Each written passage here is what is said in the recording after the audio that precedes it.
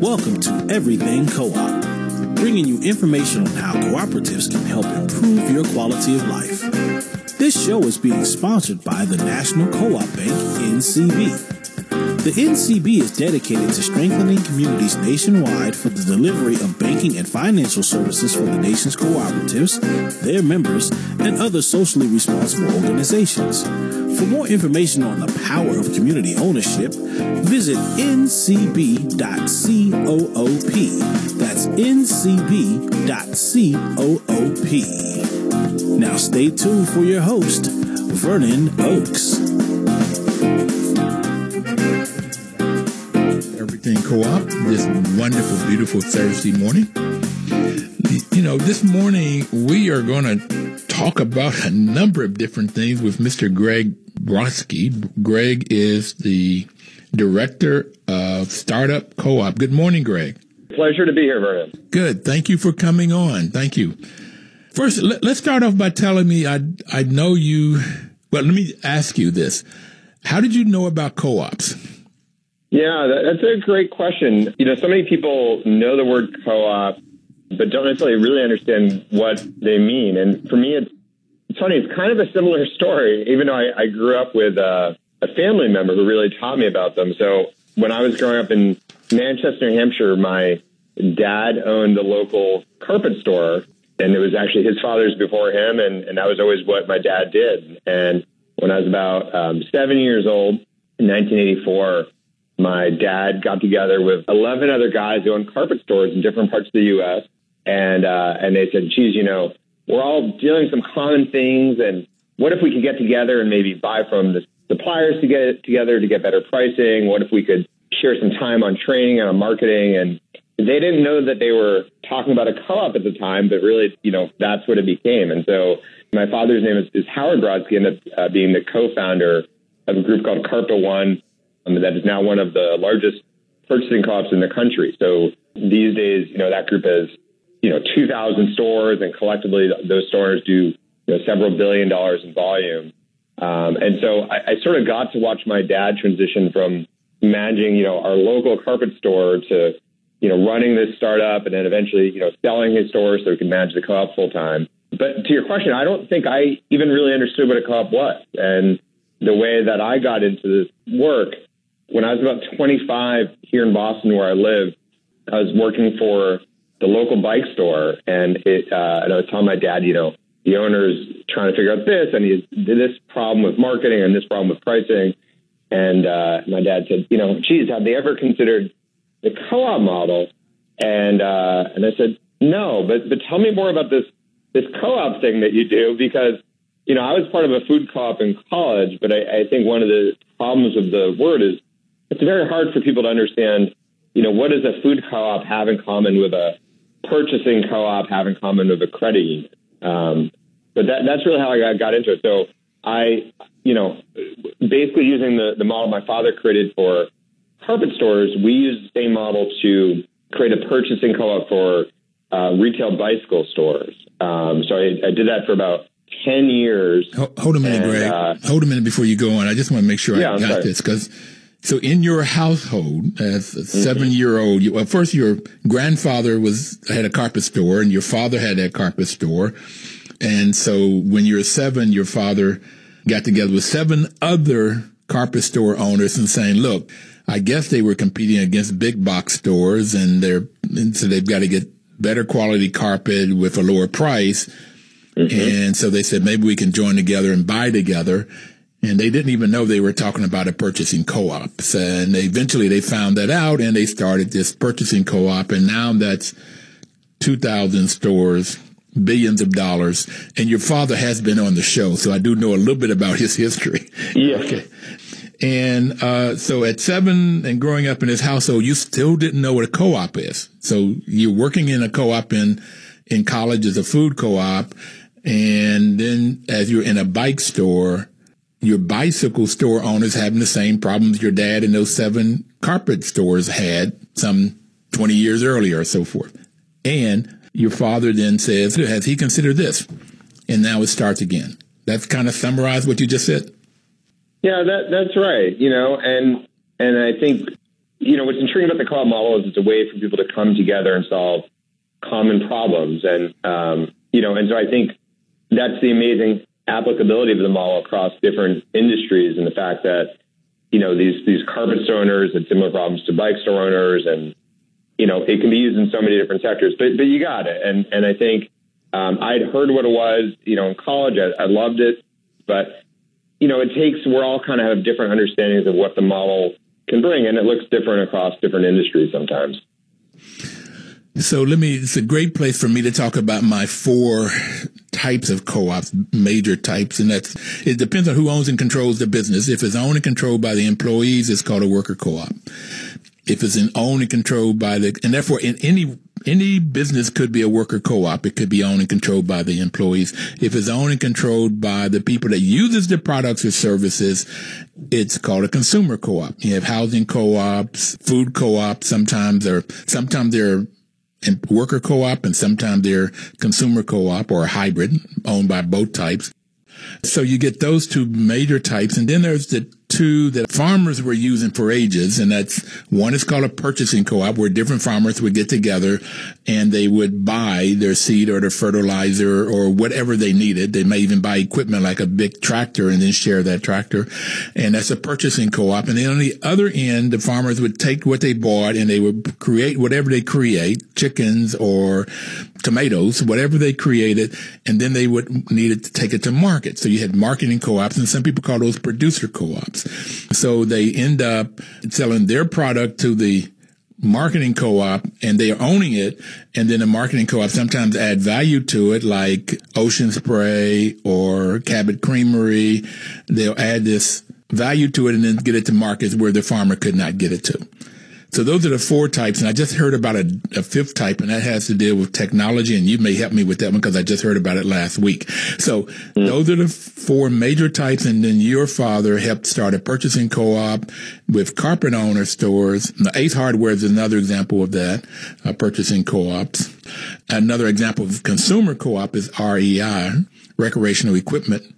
So your father helped to start a purchasing co-op for Carpet One folks, for carpet people, and then you helped your bicycle store owner start a bicycle co-op, a purchasing co-op with different bicycle stores. Okay? Yeah, that's right. Yeah, so we help the bike stores. The program's still around. It's called the Bike Cooperative, and we help them negotiate on things that they buy, things from bike parts to credit card rates to marketing. And so, I really learned a tremendous amount about the model and did that for 10 years. And then I actually left and went and worked for a tech startup for a little while and learned to appreciate there are some really unique things about the tech industry in terms of what people call sort of lean startup methodology of how you start companies faster and apply sort of different testing techniques to really figure out what works. And got pulled back into the co-op movement when there was a group of brewery owners that wanted to get together, the whole craft beer movement. They wanted a purchasing co-op for craft beer. And to be honest, I don't even really drink a lot of beer. I was the wrong person for the project. But it turns out there's not a lot of places you can go to if you say, hey, we want to start a new purchasing co-op in our industry. There's no one organization for that. So essentially I got pulled in as a consultant. And what I realized was, A, there should be more people helping entrepreneurs start these kinds of organizations. And B, we need to make a better, easier ecosystem for entrepreneurs to start new cooperatives. Wow. Okay, I got it. So when I was reading your resume, I kind of got that you like bikes and beer. And so I started to call this program Bikes and Beer. But you don't even like bikes, but this whole process, you don't like beer, and neither do I. But it's sort of like, how do you help people, no matter what they like or dislike, but how you help them create a business that has a better chance of being successful, and probably you talk about bringing it to scale, a better chance of growing that business. Yeah, that's right. And I've learned to appreciate beer a lot more than I did, but I think to your larger point, I think a lot about why there aren't more cooperatives. And in fact, this is something my father and I talk about a lot. I'm on the board of a nonprofit here in New England that helps start new co-ops. My father, Howard's on the board of National Co-op Business Association. And so we talk about this stuff the way some families talk about sports or politics. And, and there was actually a study that Co-ops for a Better World, which we both support, did about, do people really understand co-ops? And so, it turns out 74% of people would rather buy from a cooperatively owned business, but only 10% of people really understand what they mean. And so the question is if so many people would rather support these kinds of businesses, why don't we have more of them? And after thinking about it a lot, we think there's three main reasons. So it's all right if I share those. Please, I'm waiting. Hurry. Okay. Okay, come on. Well, I think it comes down to, number one, misperception, right? The fact that people don't have heard the word, but most can't really accurately define it. And in some ways that makes it very difficult because those of us in the community say co-op and we imply all these, amazing magical benefits that we know the business model includes, but the average person may not really get it. And I think we just need to slow down and be thoughtful about how we explain it and also share more real world stories like your show does. Well, just I'm going to put a plug in for National Co-op Bank right here because when I took this idea to Chuck Snyder a little bit more than 6 years ago, he bought into it. He said he was mainly later he told me he was mainly investing in me more so than the show, but it's taken on because I got it in working with housing co-ops that people just don't understand them. As I try to, I do property management in my day job. And so people don't understand when you say, well, we have a co-op here. What is that? What does it look like, smell like, taste like? They just don't know. And so that's trying to get people to understand it is the first big hurdle. So that's your number one, this misconception and getting people to understand what a co-op is. Okay. Right. Yeah. And I'll add to that, I think, for some people, it sounds socialist. It sounds like, something from the 70s that they were a part of in some housing situation, and that may or may not be true. I mean, there's some very modern, new economy co-ops that I think sometimes the word doesn't always do the business model justice. So sometimes, depending on who we're talking to, we actually use the word shared ownership or distributed ownership model. It's just a way to bring more people into the movement. And we explain to them that this is a co-op, but we really want to make sure that the word itself is not an obstacle. First important we see in starting new co-ops is business know-how. That there's a lot of people that we're seeing who actually want to start new cooperatively owned or shared ownership businesses where they want to share ownership of either the employees or the users or the farmers. But there's not always a clear path of how to do it. And so there's a great network, Cooperation Works, that helps people start new cooperatively owned businesses.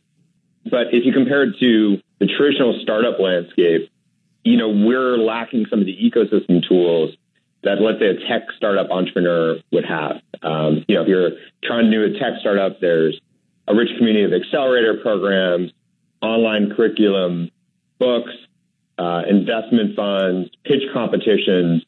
And so what we're specifically trying to do and the accelerator we've created, Start.coop, is to sort of make it a more balanced ecosystem. So how do we give co-op entrepreneurs access to the same kinds of startup resources that a tech entrepreneur would? And we can certainly talk more about that. And then the last friction point that we see is around the financing. With our inaugural accelerator cohort, we interviewed the entrepreneurs on the way into the program and the way out of the program.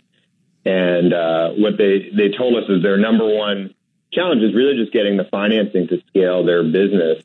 Great. Let me cut you off here, man. We'll come back and we'll talk about financing.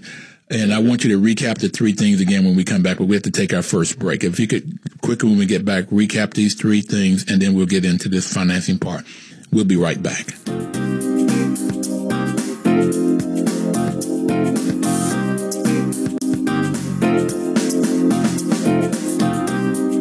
Washington, D.C.'s News Talk, 1450 AM WO and 95.9 FM. Information is power, and this is what Mr. Greg has given us this morning. He's given us information. So, Greg, could you quickly summarize those three things that you found when talking about co-ops and then get into the financing? Yeah, you got it, Vernon. I get so excited about this stuff. Sometimes it's hard to slow down. But the three areas that I believe hold back entrepreneurs from starting more cooperatively owned businesses are number one, misperception of what the word means and what the business model really looks like. Number two is just real world business know-how. How do you actually start the business? How do you give people a clear path? How do you provide them with resources to execute on that business model? And number three, the financing. How do we help early stage entrepreneurs get the cash to take their business to the next level of validation? Okay. Now I want to go back. You mentioned socialist. And I just want to go back and touch on that very quickly because I've had arguments and debates more whether what is a socialist organization or this whole thing, socialist Democrat that is talked about now in the politics. The socialism is a system of production where workers collectively own the business, the tools of production, the finished product, and share the profits. And to me, that's what a co-op is. The owners own everything. They collectively own it. They own the business. They own what the tools that they need to produce the business, the finished products.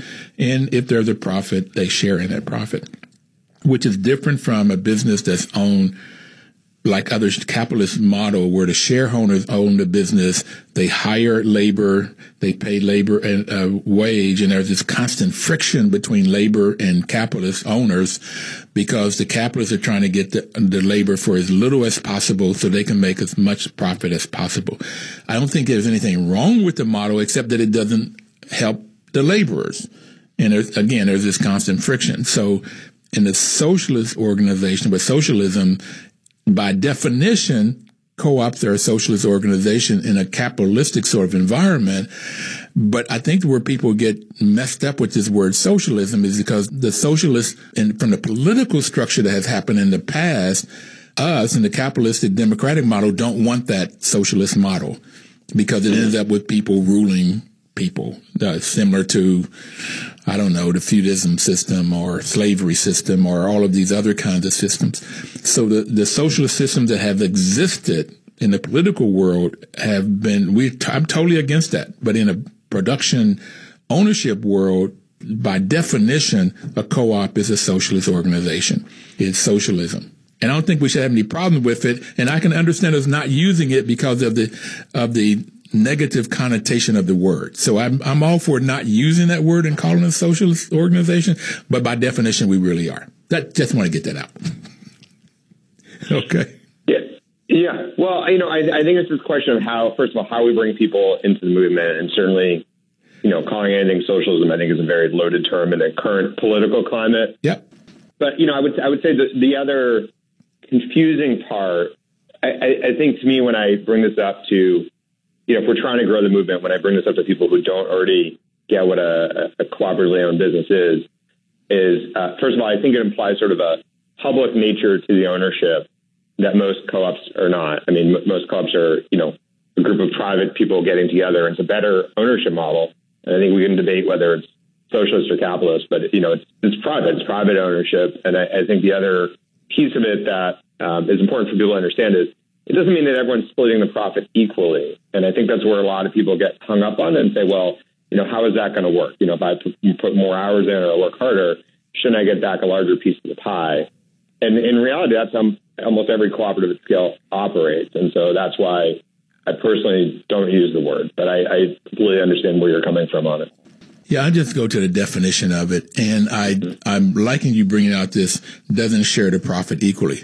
But it's the same thing in a food co-op. You get your dividends or your patronage based on how much you shop in the store or how much you work in the store. So it's based on something, not just ownership. Everybody has one share, equal membership, one member, one share for voting purposes. But when you start looking at how you share the profit, it's based on some form of an input. How many hours you work, how much you shop, how much you buy, blah, blah, blah, blah. Okay. So, yeah, I like that. I hadn't thought about it like that before. I like you bring that out.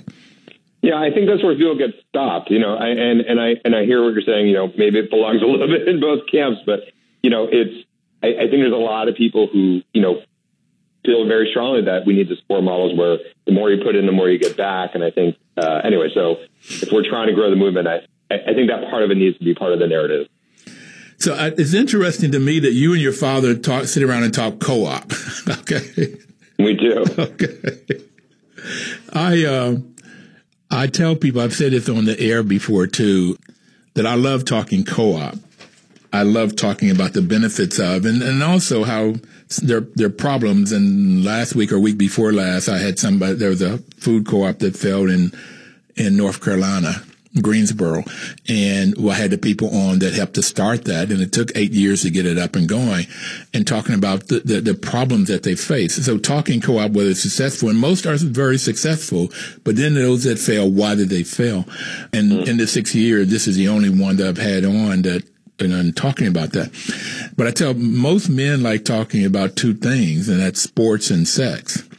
And I said, I like talking co-ops, and one of the other two, you might can figure out which of the other two I like talking about. But so talking co-op is huge. So I think I would love to be at your dinner table with you and your dad, and so we could talk co-op. And these 3 reasons that they don't come on is really nice. Misperception, the business know-how of how to get one started, and then the financing. Is 3 real reasons why. And the gentleman that talked about why this co-op failed said there were 3 M's. For food co-op, you have to have good management, and getting that good management was difficult for them. He called it a movement. You had to have a movement where you really get people to understand, and then they want to shop in this co-op. They want to be a member of this co-op. And then the third was marketing. And marketing and movement, to me, are very, very close to each other. But he said this constant marketing of selling the products and promoting the products is what I think he was mainly talking about, but also the marketing of the movement. And then as we talked, I added a 4th one, and that is margins. Because of shrinkage, both, in essence, he said you really need management for a food co-op or a restaurant that really understands how you can have the right product in at the right time for people to buy, or it will, spoil and it would go to waste, or people walk out the store with it. He said they had shrinkage in both ways.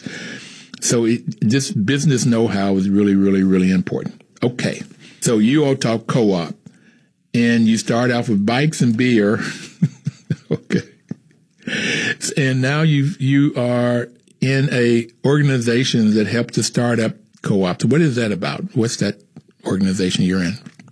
Yeah, so we've been talking about this a lot, and we would love to have you over for dinner. I think it'd be a lot of fun. We can talk about we occasionally talk about the Patriots, so you'd have to deal with that, but I don't talk sports. I'm not a fan, so that went without. Okay. Well, let's get to sports. So, I think really it was, might have been my father's idea. Neither of us can remember now who came up with it first, but we said, what if there was an accelerator to help start new co-ops? And really that was the start of the conversation.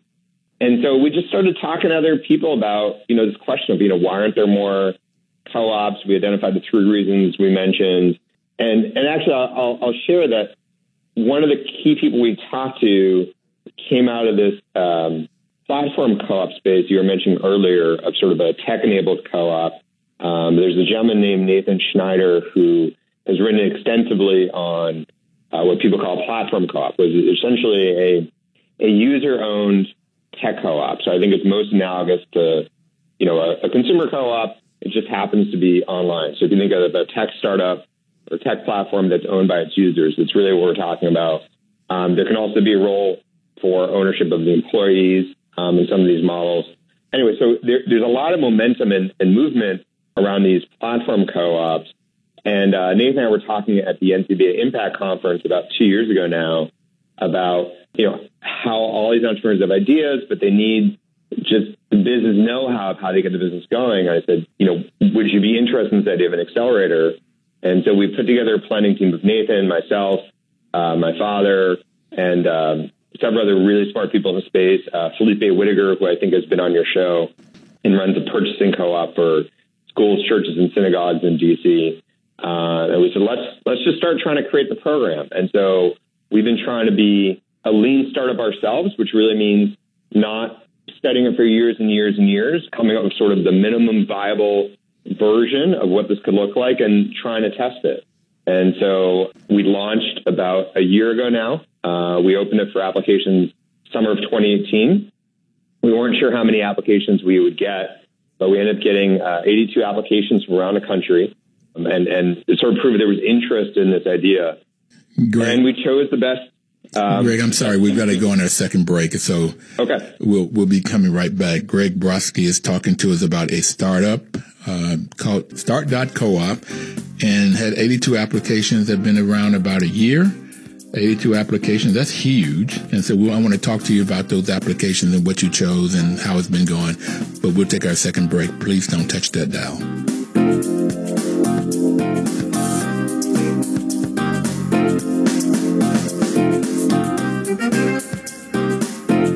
Washington, D.C.'s News Talk, 1450 AM WOL and 95.9 FM. Welcome back, everybody. This is Vernon Oakes. The program is Everything Cooperative, and we have Greg Brodsky on the line with us this morning. He's helped us start a new company, and it's called Start.coop, and they help co-ops to get started. So we talked about 3 reasons that co-ops don't get started. One is misperception. The other is not having the business knowledge. And then there's the financing. Greg, I remember this during the break, is that I had it that one of the other reasons that there weren't more co-ops is the 1%ers don't want people to know about them. And they go out of their way to make sure that people don't know it, because if more and more people knew about co-ops and created more and more co-ops, then that would chisel away the amount of profit that they get, because they get, 57 cents on every new dollar produced. And if we get more and more co-ops and people sharing in it, then they'll get less. Roberta McDonald from Cabot Creamery, and I love Roberta because she's feisty, and if you ever want to know what's on her mind, you just ask her, and she'd tell you. And she told me I was being real sinister with my view that people would not want folks to know about co-ops. So I like your 3 reasons better. Okay, they fit better. People don't know about them, they don't know how to start them up, and they don't have the money to start them. That makes real good sense, and we can do something about that. So you started Start Co-op, and you talked about the one person in D.C., I guess that's CPA, Community Purchasing Alliance. Yeah, Felipe is on our board. Felipe, okay, that's I didn't hear his first name. Yeah, Felipe I know well. I know when he got started. One of the other strong folks in co-ops is Mr. Paul Hazen, and I think it was him and somebody else that had the idea about that one. And they ended up hiring Felipe, and Felipe's taking it to whole new kind of areas and so forth. So he's great in it also. Okay, so all of you smart people got together and started Start Co-op. And a year ago, what did you put out? And then you got 82 inquiries back, 82 applications. Yeah. So we were focused on this question of scale, and I think that's one of the unique values we've had. I think there are some resources for folks who want to start, let's say, a new consumer food co-op or a new, housing co-op. I think through the Cooperation Works Network, there's some existing excellent technical assistance. But if someone, wants to start, let's say, the next REI or the next Cabot Cheese or the next CCA Global, how does one go about that? We think there's sort of a different level of business planning, a different level of financing, technology operations that one needs. And so we frame the application that way is, if you have an ambitious vision for the co-op you'd like to start, or if you're at the early stage of that, we want to support you. And that's really what our conversations were about. And so we set up 6 main selection criteria. First one being social impact, inclusive race, ethnicity, gender, and socioeconomic background. We do strongly prioritize people of color or co-ops that share wealth with people of color. And we actually want to really up our commitment to that for this next cohort. The other criteria were primarily around financial viability, scalability. Does the entrepreneur have the industry expertise? Can they execute? And finally, this mythical entrepreneurial spirit, which is not something we always talk about in the co-op world, but we think is important to have a founder that, really can pull off these kinds of models. So yeah, we were thrilled about the response we saw, and I'm happy to talk about, the teams or what the program actually looked like. So How many different variables did you say there were? 6 main criteria. 6. I got social impact, I got financial, and then I got entrepreneur spirit. Yeah, so I think the additional ones were scalability, industry expertise, and ability to execute. Okay. And these are also all on our website at start.coop. Okay, so you talk mostly about social impact in a different kind of area there. I was really pleased with the Federation of Worker Co-ops. I don't remember who that was. It wasn't Esteban, but somebody there said that it was either 40 or 60% of new worker co-ops were people of color. And that was very interesting. Again, I believe folks that have been at the lower bottom of the scale financially, one way of pulling stuff up, both socially and economically, is through this model. Matter of fact, it's the only model I know. I never believed that we would get to 40 acres and a mule. I don't know if you know that story, but that was what was offered after slavery, after the Civil War. And it wasn't handed out that much. So I don't believe people will give you anything. So I think we have to figure out how to make money, how to make our own products. And this is what this model allows to happen. So I like your social impact. What do you mean by scalability? I hear that a lot. What do you mean by it? Mm-hmm. Yeah, that's the hardest one to define. And what I would say is if someone said to us, look, we want to create a worker-owned coffee shop, we would say that's amazing. Here's some resources. We might try to plug them into someone in the Cooperation Works Network who can help them. But they wouldn't necessarily be our top applicant just for purposes of our program, which is a really interesting choice. We're trying to help those who say, maybe I want to create a worker-owned coffee shop and I want it to then spread it to 7 other states, as an example. Or we're starting a platform co-op and we want it to scale nationally. Or we're starting a patient-owned health data co-op, which is one of our teams, and we want to have thousands of patients in it. So scale can look a little different depending on the sector, but really we're looking for folks that want to scale regionally or nationally with the grandest version of their vision, even if obviously they're not there yet. So I think of scalability, particularly from what you just talked about, is how large can it get, how wide an area can it have, but it has to do with growth and size.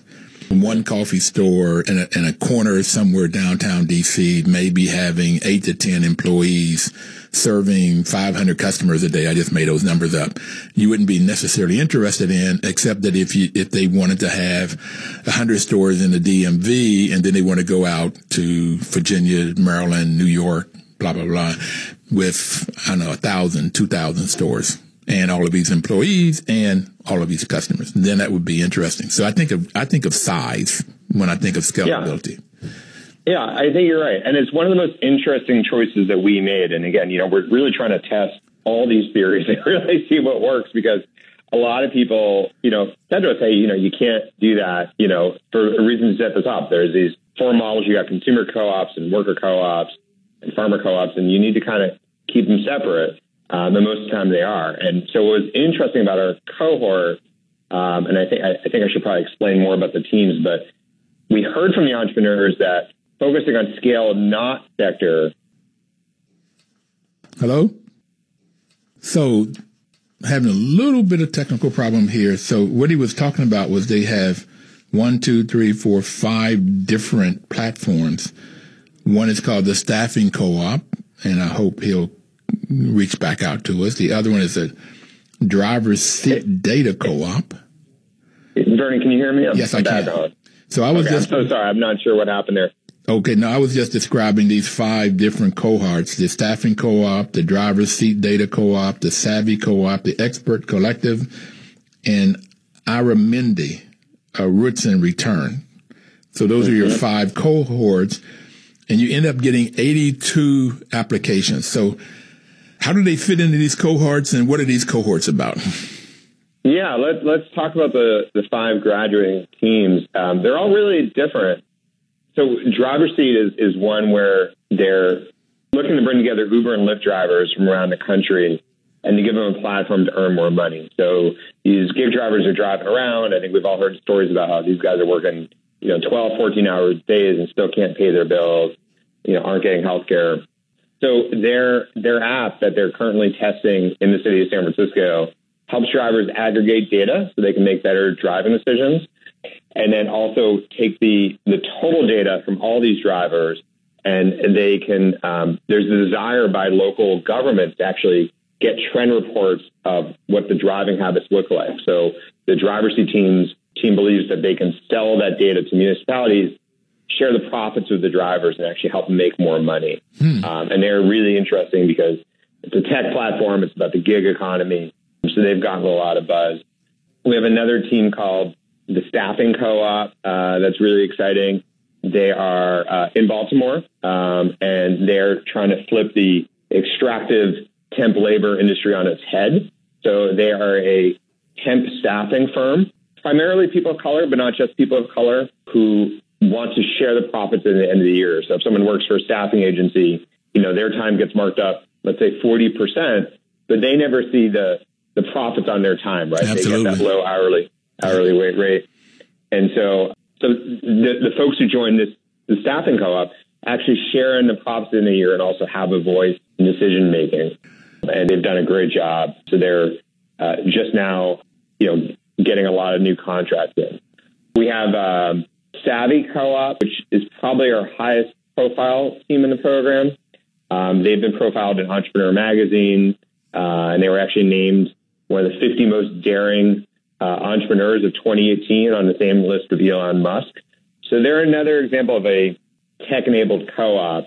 And what Savvy is a data platform for patients to own healthcare data and to make more money from it. So if you've ever seen an ad in the subway or in a bus terminal for, do you have this condition, participate in this study and earn $250. Well, it turns out a lot of those ads are run by third-party marketing companies, and that the patients are not, certainly not getting all the money that, obviously the pharma company is making or the marketing company is making on their work. And so Savvy's mission is to bring more money and more voice and control to the way those studies are run, and also to make sure that the studies are run in a way that actually brings patient voice more into the outcomes that pharma and healthcare is doing on a daily basis. Wow. Yeah. That's exciting. That's very exciting. They're all really exciting in their own way. And in 5 totally different industries. What is the Expert Collective? Yeah. So that's our only team out of Boston where I am. So the founder there, Enrique Shada, he works at MIT in his day job and helps connect academics to private sector companies looking for consulting.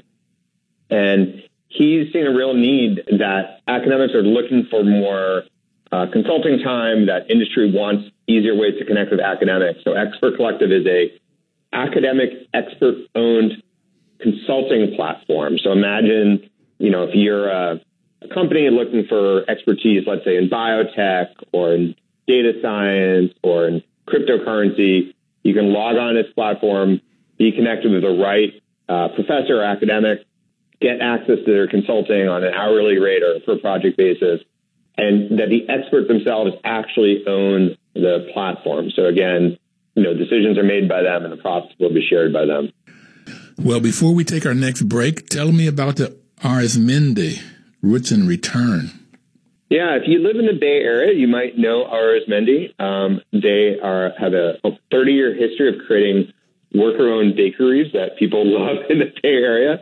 And I think they have 8 or 9 locations now. And so they're actually creating a new co-op because they realized that affordable housing in the Bay Area was so challenging for their workers that they are creating a worker-owned housing construction co-op. And I could talk a little more about it. Do we have to go to break or? Yep, we'll go to break and come back and talk more about that then. Okay, we'll be right back.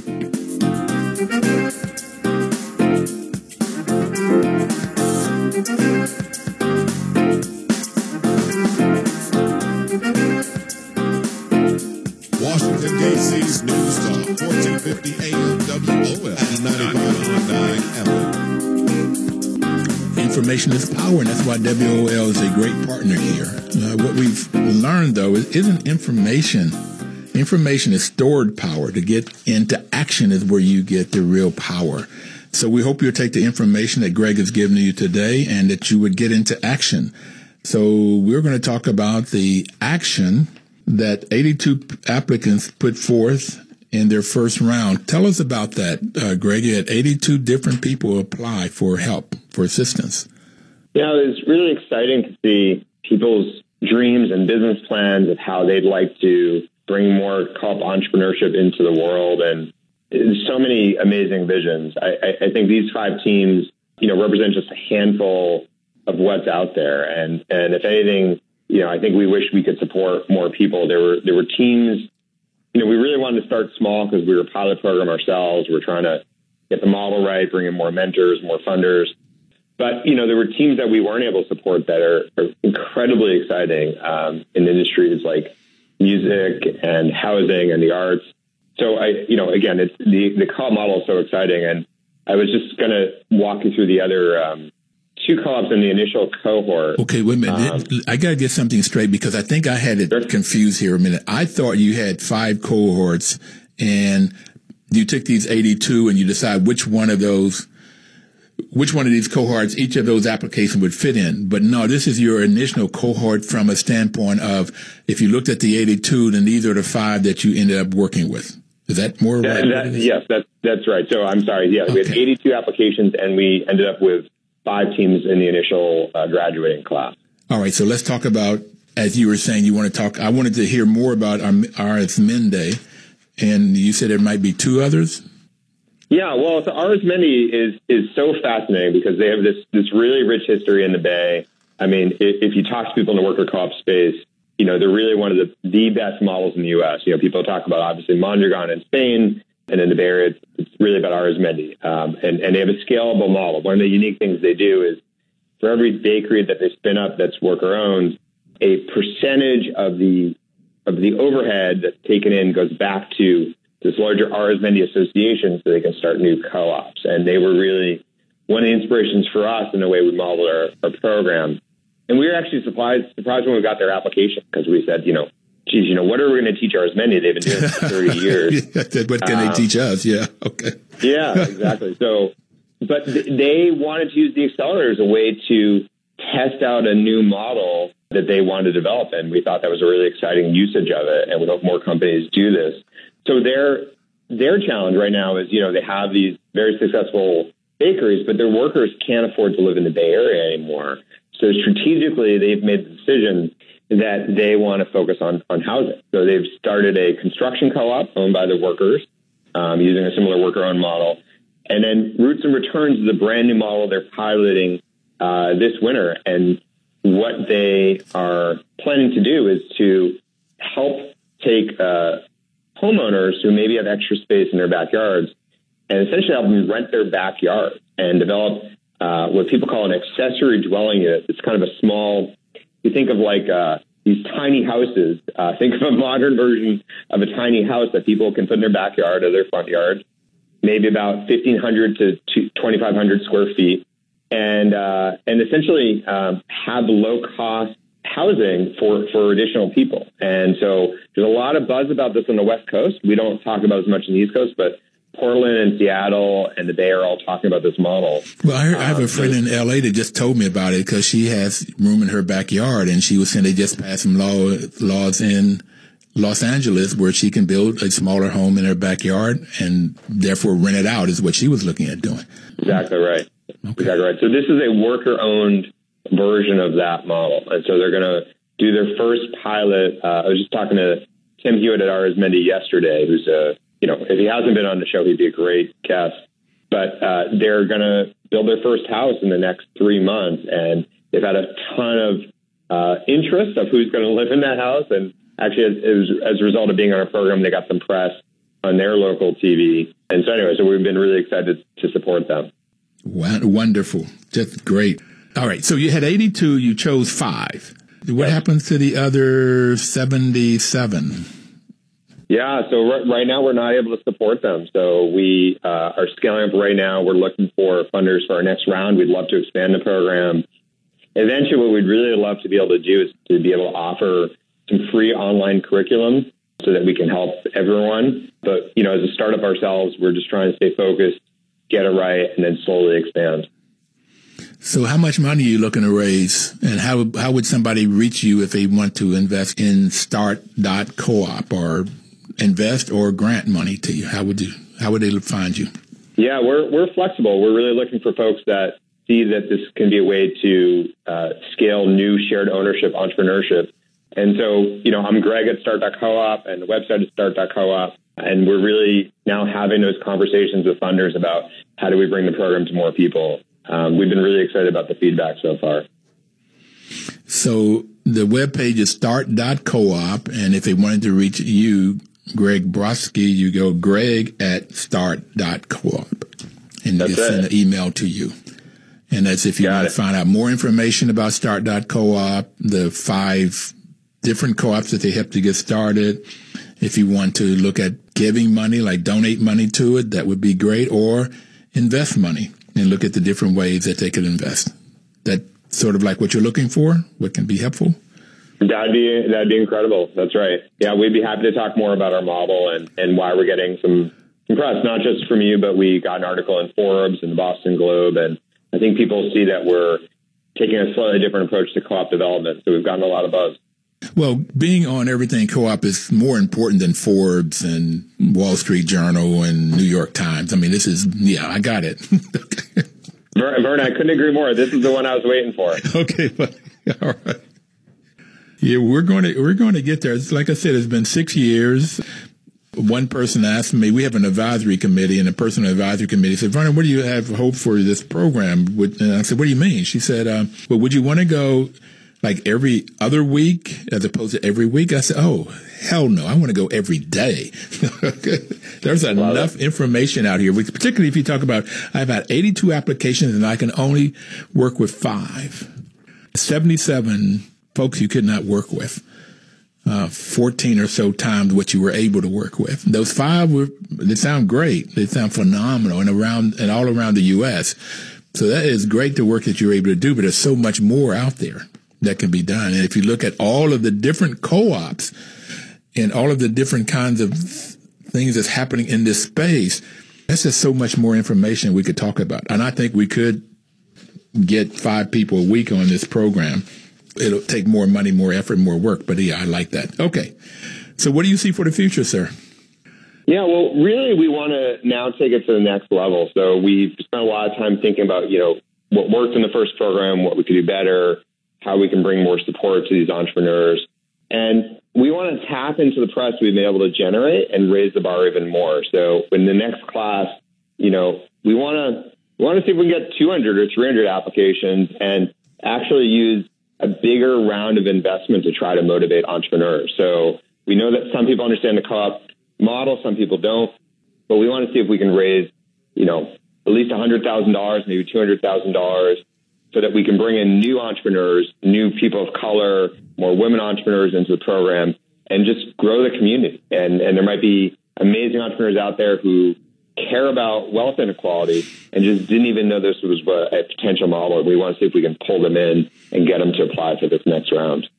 So, Greg, I will send you an email to see at greg@start.coop to talk to you about my investing in what you're doing. What kind of investments those might look like, and what's the possibility of what kind of returns, and how much good can we do, and how much money can I make? It's wonderful. We love it, Vern. Thank you so much for your support. And if you're talking about $100,000 to $200,000, that's just not a lot of money. So it's like, can you do all of this good that you're talking about? Get 200 to 300 applications, maybe have 20 different people in your second cohorts. If you doubled it, would be 10. So I just took it to more than that. If you had 20 different companies that you could work with, I mean, could you handle that? Could you stand it? Could it work? It's phenomenal. I like what you're doing, sir. I like a lot what you're doing. Last message. So anything you want to tell the world out here? No, we're just excited. I mean, I think for all the reasons that you have amazing guests in the show, the cooperative model is a way to share wealth, share power, and really our goal is just to make it easier for entrepreneurs to use those models. So I just want to thank you for the opportunity to talk about it. So you want people to understand how you can share wealth. For me, it's how you build wealth, how you can get more and more people when you got 1%ers have more wealth than the bottom 50%. So, and it's a worldwide problem. It's just not a U.S. problem. So that's why I like what you're doing. And I like co-op. So, buddy, I'd just tell you, I would hope that everybody would look you up at start.coop and email you at greg@start.coop to the point where you get so much that you cannot even answer them all without getting some more help. Love it, Greg. Thanks a lot, man. Thanks so much, Ernest. Everybody out there, please have a wonderful, wonderful week. And this week, please work and live cooperatively. Thank you.